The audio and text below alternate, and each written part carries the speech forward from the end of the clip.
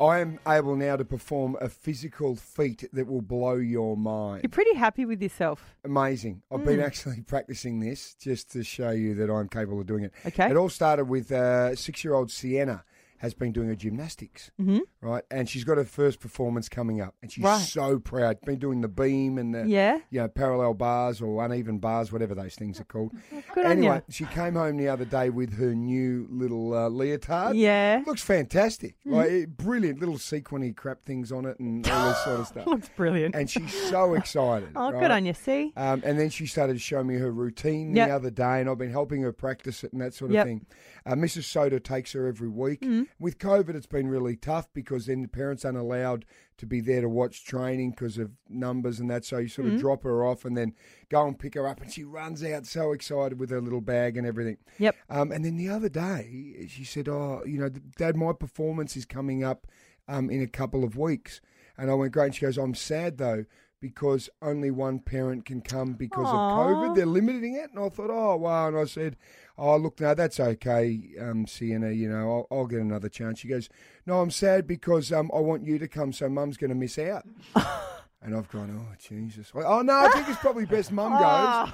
I mean, I'm happy to watch Sienna, but I couldn't be bothered watching all these other kids, fall off the uneven bars. I mean, this could be 4 or 5 hours of a, routine, a recital type scenario.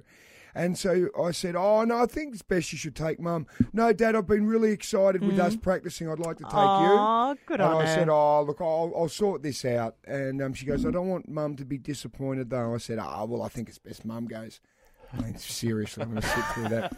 Anyway, but what she's been teaching me, right, because they've got to do the splits. Right. So she's been helping me. And you've got to sort of push her down. Like she's got her legs down.